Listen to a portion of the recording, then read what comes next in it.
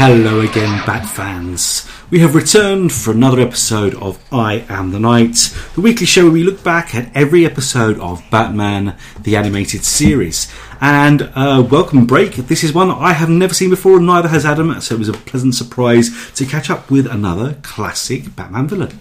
Hello, son. Hello. With me is Adam Ray, as always. Always good to be here. Always good to take a somewhat nice, brief relax. We get some excellent pulp crime thrillers and real brain teasers of mysteries from this show. So it's nice to try and relax in the spa, even though the spa is definitely not a relaxing place to be now, is it? It really is. Well, it's very relaxing. Far too relaxing. It brings the term veg out to a whole new level, really, doesn't it? This is the episode Eternal Youth, and if you haven't guessed already by our awful plant-based puns, it features the return of Dr. Lillian Eiley, aka Poison Ivy, but in this case she calls herself Demeter. I'm sorry, who? Lillian Eiley? Who? That's her actual real name. Okay, sorry. You need to read more comics. I do need to read more comics.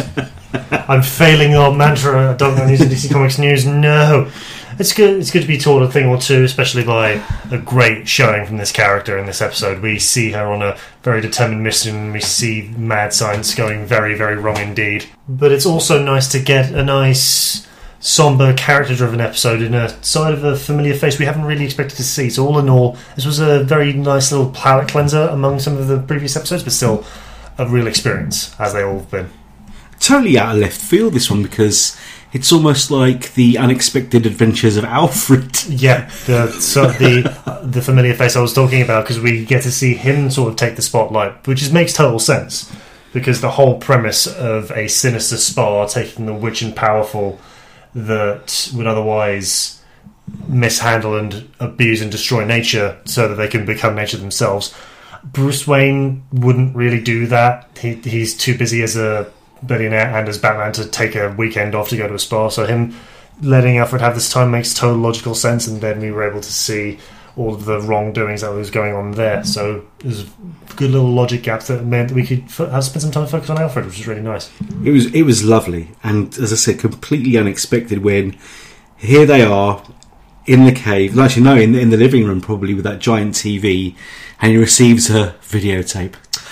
Videotape of this spa that Poison Ivy is running, and like you said, she's taking the rich and well-to-do who don't care for the environment. But the ironic thing is that she wants Wayne for his crimes, but if she'd only been in the room seconds before the video arrives and heard his conversation telling people, no, I will not be part of any project that levels a rainforest, she might have thought differently. What do you think about that aspect of it? I've always sort of prized this interpretation of Bruce Wayne they've been able to put into the series. He's very morally driven. He runs Wayne Enterprises very ethically, very above board. He is something that's sort of carried over into George Clooney, excuse me. But George Clooney's Bruce Wayne, there are moments where he's just nodding along to that Poison Ivy's intentions and agreeing that their intentions are good, but if a little far-fetched. But that sort of righteousness and logical and forthright way of doing things is definitely something that's been very strong with this Bruce Wayne, which is a good sort of sign that he's a hero during the day and the night. Yes, his company does things the right way, which is something that, as a fan of the character in the show, reinforces your belief in the character and the show as well. But did you spot that he's on the phone having a right argument with the high up at Wayne Enterprises who wants to level a rainforest for whatever nefarious project, but the second that phone gets hung up, the Bruce Wayne voice is gone, and even though he's in his gym where he's obviously been working out, he's instantly the Batman voice. The Batman voice is obviously the default. That's just his way of being, just that stern, low, melodic almost, just very driven to the point voice. And the way he switches between them is just such a great way that Kevin Conroy does this performance. So it's us bringing us back to the fact that he was always this one dark but very driven figure of justice and peace. And even when he's trying to put on that persona, he's always going to be that version of himself. Do you not find as well that that's probably a much more realistic approach than putting on the Batman voice when he's Batman. Because let's be honest here, in the comics, in the TV shows, in every appearance, he's Batman a lot more of the time than he is Bruce Wayne. So putting on the Bruce Wayne voice for lesser periods is a lot more realistic than having him be out fighting crime or whatever, or being Batman or speaking to Jim Gordon or Bullock or whoever, and suddenly slipping into the Bruce Wayne voice. If his natural voice is the Batman voice, do you agree that that actually makes more sense? I would say so. I think the Batman voice is just his natural way of speaking because it's his natural way to be, and the pretense of being the cocky billionaire that still has a very good moral compass, that's something he still needs to practice, which is something that he would need to put like a whole persona around, whereas the actual figure of the Bat is something that he's sort of cultivated, but that's a natural thing that he chose to do. So it's much more natural to me that he would have to practice the plucky up-and-coming Bruce Wayne voice. Yeah.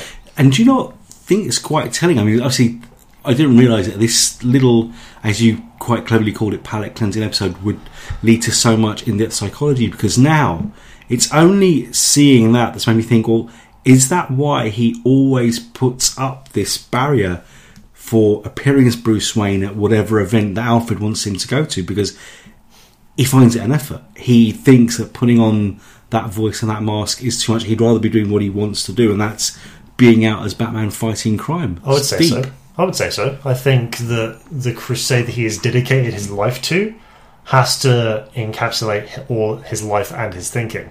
So if he's going to be spending any time out of that mask, away from that Bat computer, at whatever appearance, he's got to do it for a very good reason, even if it's just maintaining the upkeep of the company.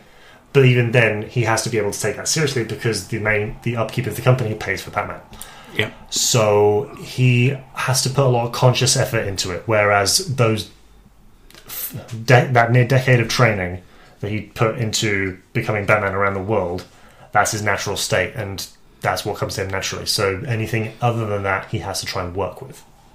It's a lovely thing to see. And I don't know how much of it is written and directed that way, or how much of it is Kevin Conroy. And obviously, this is 30 years in the past now, so we may never know. But I would love to find out how that worked, and whether that was something that just grew organically. Because we have seen that a couple of times, but never as quickly or as pronounced in this episode. He literally finishes the conversation, and he's Batman. And I actually found that really striking, and I thought it was quite an important beat. I think it's still pretty clear that he makes the distinction, particularly in some of the early episodes when he picks up the phone in the Bat suit, yes, but with the chirpy Bruce Wayne voice. Yeah, and that was even more jarring. So the contrast of the voices is very clear, and it's been there since the beginning, but when you see it on that quick of a turn, it just shows how important those two voices and those two ways of thinking are for this one man. Yeah, and even the angry Bruce voice, which I think this is probably the first time we've heard Bruce Wayne angry, is still a far cry from his Batman voice, and that's brilliant on Kevin's part, isn't it, really? A versatile and seasoned voice actor like him, I'm sure he'd be able to have the sort of range in his temper to be able to have the distinction between like a chirpy Bruce Wayne and angry Bruce Wayne, yet still be very distinct as Batman. And from hearing him in interviews and stuff, his natural talking voice is closer to Batman's than it is to the Bruce Wayne's. So it's more natural to him to be in the Batman voice. Yeah. But making the distinction between the two really adds to the quality of the disguise, because Bruce Wayne is the disguise in all of this. Absolutely. Obviously, this is the second appearance of Ivy now? Yes. Yep. And again, one of my favourite and most underrated Batman villains, for definite. I adore her. And seeing her, I mean, we should have guessed really just by, again, those beautiful opening title cards. It was the simplest ever. It was just a tree. And I still didn't quite twig. Oh, I can't believe I went there. You didn't even mean to do that one. I didn't even mean to do that one. Oh. Dear. I didn't quite twig it was her until literally she catches up to the woman who's running away from the spar at the beginning of the episode. I sort of suspected it was a Poison Ivy one, but I also suspected it was something very, very sinister, because I don't know if you really noticed the shape of that tree branch on the title card looked like a hand. It did, yes. Yeah, so I figured that there was some sort of petrification / woodification. It had to be her then. Lignification. lignification. There is a fancy word for when someone's turned into wood. Okay. I think it's lignification. Very good. I'm impressed. Right, so obviously, yeah, Poison Ivy's back. She's at her green-thumbed best. But you said beautifully, Kevin Conroy's a brilliant voice actor. And again, we have to tip our hats to Andrea Romano and her casting and her voice direction, because we get the first appearance, I don't know if we see her again actually, of Alfred's in air quotes girlfriend Maggie, played by British American actress Paddy Edwards. And again, doing the research on this actress just blew my mind. Again, I don't know how they managed to pull these talents. She was a shapeshifter in Star Trek The Next Generation. She's been in Murder, She Wrote, Night Court, Married with Children, and this is now where you'll go, oh my god, yeah, of course. She's got a very distinctive voice, and I heard her in this, I said, I know that voice, but I couldn't place it. And obviously when I checked out who she was, do you remember The Little Mermaid, the Disney movie? Classic. She's Flotsam and Jetsam, the two eel type characters you can see. Wow. Yeah, but this is the clincher. This is where you're going to go, oh, but of course, she's Gozer the Gozerian in Ghostbusters. The voice that comes... Classic. Yes, Paddy Edwards. Who knew? Amazing, such vocal range again for what was unfortunately just a bit part, because this show has, I've said it before and I'll say it again, amazing quality in their guest stars. Yes. They've been able to pull out some real treasures of stage, screen and voice work. I'm very happy with this casting, and it's not the sort of role you'd expect from the characters I know her for. No. Which is, again, surprising, and it must have been a very nice departure for her. Oh, absolutely. God, yes, very good. But it's like you say, but do you not think as well, her performance, and again, how brilliantly written this episode was by Beth Bornstein and beautifully directed by Kevin Altieri, one of the mainstays of the show, that even though she's appeared only once, I fell in love with her. Her relationship with Alfred, and the way at first he's like, oh God, get this woman away from me. I do not want to spend any time with her. No, I can't possibly do this. I can't possibly go to a spa. And by the end, there's almost a feeling of romance there. And it's so well done. They got all that in 20 minutes. I loved it. It's just a wonderfully well realised and well handled character in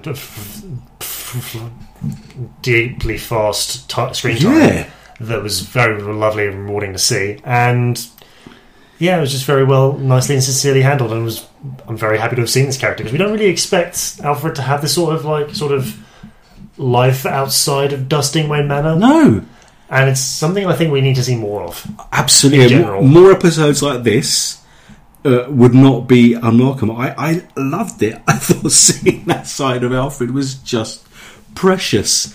And I'm sorry, but I'm going to ruin it again with another god-awful pun and of Maggie and Alfred turning into a tree, Kissing. Yeah. I'm so sorry. We mostly forgive you. Mostly. I like that as well. Yeah. Now, what do you think again? I mean, this is the writers being funny here. Obviously, Poison Ivy calling herself Demeter. Clever. Yes, similar names to the flowery names of her two assistants with the big spray guns. Yep, we've got a classic Greek goddess of nature, and of course the ancient Greeks themselves were the people who invented the first spas and gyms. Indeed. So definitely the right aesthetic that she would want to sort of appeal to. And she needed some other way to be less noticeable, because presumably she's bust out of Arkham, and she would need to set up this rich person into tree business as legitimately as she can without getting caught by Batman or the police. So this is a very nice alias she's been able to put herself in, and a little alias she was able to apply to the miracle science stuff she was able to use to transform the people. And I thought it was clever, because if she'd gone by her name of Dr. Pamela Lillian Idley, I'm sure Alfred would have recognised it from the Bat computer as well. So that was actually necessary, because a lot of people say, well, hang on, why is she bringing up yet another name? Because Alfred was at the spa, and some other shows probably wouldn't have been that smart with the writing. They would have just called herself Dr. Idley, and I think that Alfred was smarter than that. Yeah, so that was clever. Alfred was most assuredly smarter than that, but it would have been interesting to see, just in case, if Alfred had been like so inured by the magic of the spa that he would have just sort of recognised, but sort of let it go. So there would be another beat that Batman would have to sort of jump through to find it. But I can totally see it valid as not clearing that name out nice and clearly. So it works out nicely, I'd say. And like you said as well, so clever. The names of Poison Ivy's henchwomen are also flowers, violets, and lily. Really, really nice touch. Loved it.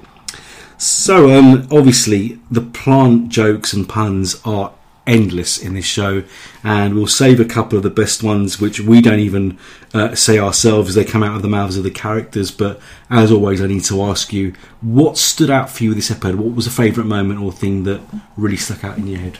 I love the consistent and familial nature that we get between Bruce Wayne and Alfred. Like, from the very onset of the episode, we get the calm familiarity of Alfred going through the post and making sure, oh, don't worry, Master Bruce, you wouldn't miss a thing simply because I'm here reading your correspondence. Ooh, what's this videotape?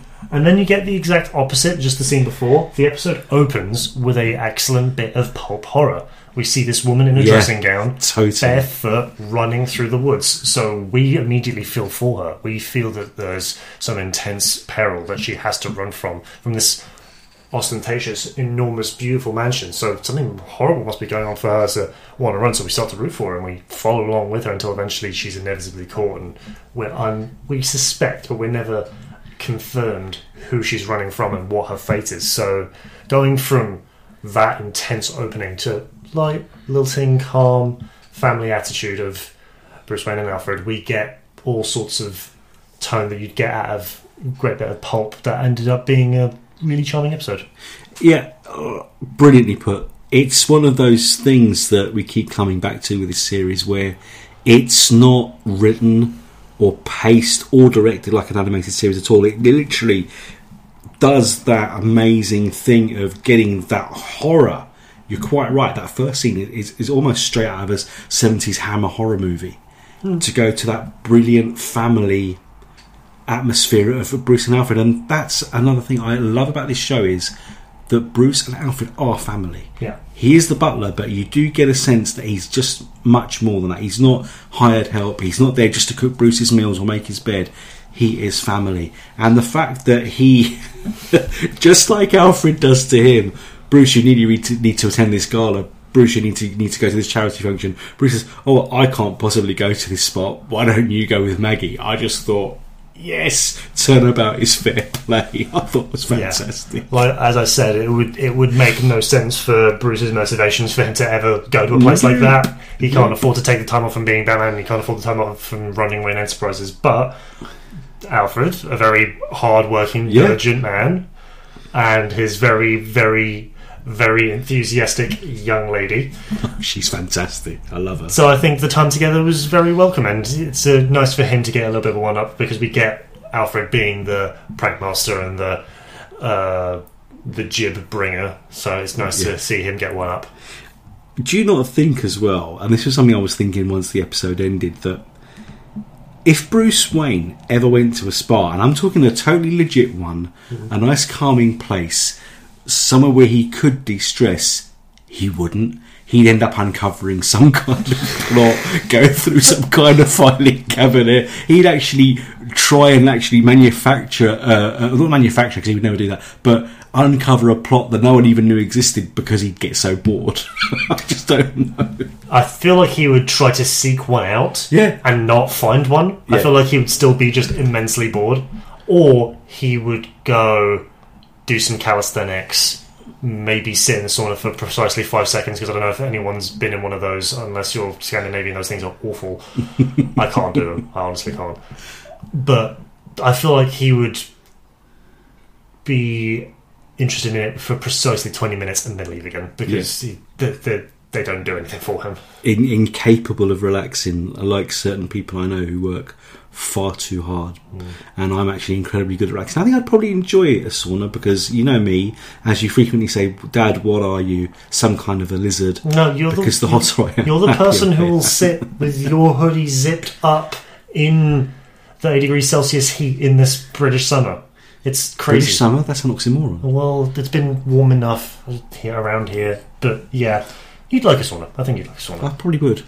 Somewhere I could sit and be hot. You'd do it for Bruce Wayne because he really wouldn't. I'd do it for Bruce. I'd take one for the team because Bruce is my boy. So yeah, brilliant episode. Again, nothing really stood out for me in a negative context. I thought that was great fun. I think I'm right, but I hope I'm wrong that was Maggie's only appearance. If not, we need to be writing stories about this character because her relationship with Alfred is pure comedy gold, and the way they drew the little blushes and everything else with him was just absolutely lovely. Right, we have to go down that dark road. Is that right? Alfred and Maggie's puns at the end when they're recovering from their ordeal. First of all, I thought we were presenting hard-hitting journalism, sir. I didn't think we were I didn't think we were making anything seedy here. Oh, very good. Shake your hand. Very nice. Nice, lovely. Yeah. When Maggie turns to Alfred, said, "Oh, I thought I'd never get you out of your shell, but now the relationship's branching out in a new direction." And Alfred, oh dear, this is worse than my puns. That's exactly what you said when the episode was on. It's worse than one of my... yeah, well, we had to escape from Joan of Arc. I thought, oh, that's just so bad. So cringeworthy, I have to steal it. Everyone knows that with a pun, the quality of the pun is inversely proportional to the reaction that it gets. So the more someone hates a pun, the better the pun is. For example, it's got to a point now where I can't even remember what I said. It's just the reaction that I remember. I said something back when I was playing some tabletop card games with some friends in central London, and I said something before any of the rounds began, and the reaction was silence. Around 5 or 6 friends were standing in a circle, and one of them turns to me and says, "Walk into oncoming traffic." Wow! So the fact that you, sir, are saying Joan of Arc is one of the worst puns you've ever heard, yeah, it must be good. Yeah, can't argue with that. We really got to the root of the problem there, didn't we? I'd better leaf it out now and end this show before I get strangled and get told to walk into traffic.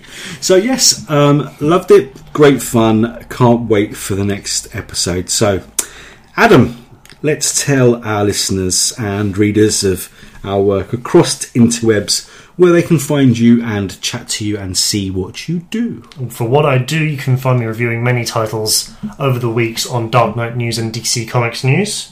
You can find me on Our Dear Love, FantasyUniverses.com, where I talk about my one true love, tabletop gaming. The latest expansion of my favourite card game is coming out very soon, as of the time of this recording. So you got very excited looking at your phone before we started recording. They are bringing back some very strange things, some very powerful things. Stranger things. Also a great deal indeed. You can talk to me on Twitter at IzzetsTinkerer, IZZET Tinkerer, and you can look out for some of my gameplay featuring me and some of my dear university friends coming to a YouTube channel near you very soon.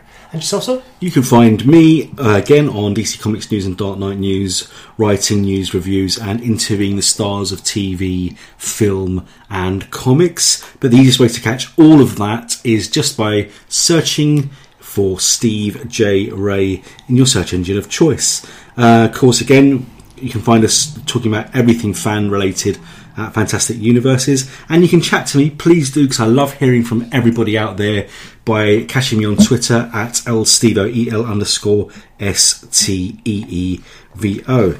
Now, this show and all the other shows on the DC Comics News Network, the original DC Comics News podcast, the Spinner Rack, Harley Quinn, Mad Love, the Harley Quinn cast, and this very show, I Am the Night, can be found on Apple, Google Play, Spotify and Stitcher. And you can catch DC Comics News and Dark Knight News on Facebook, Twitter, Instagram, Tumblr and YouTube. But we wouldn't be here if not for something called a comic book. So what do all our listeners and readers of DC Comics News and Dark Knight News need to do, son? Read more comics. And watch more Batman. Thank you for listening. Bye now.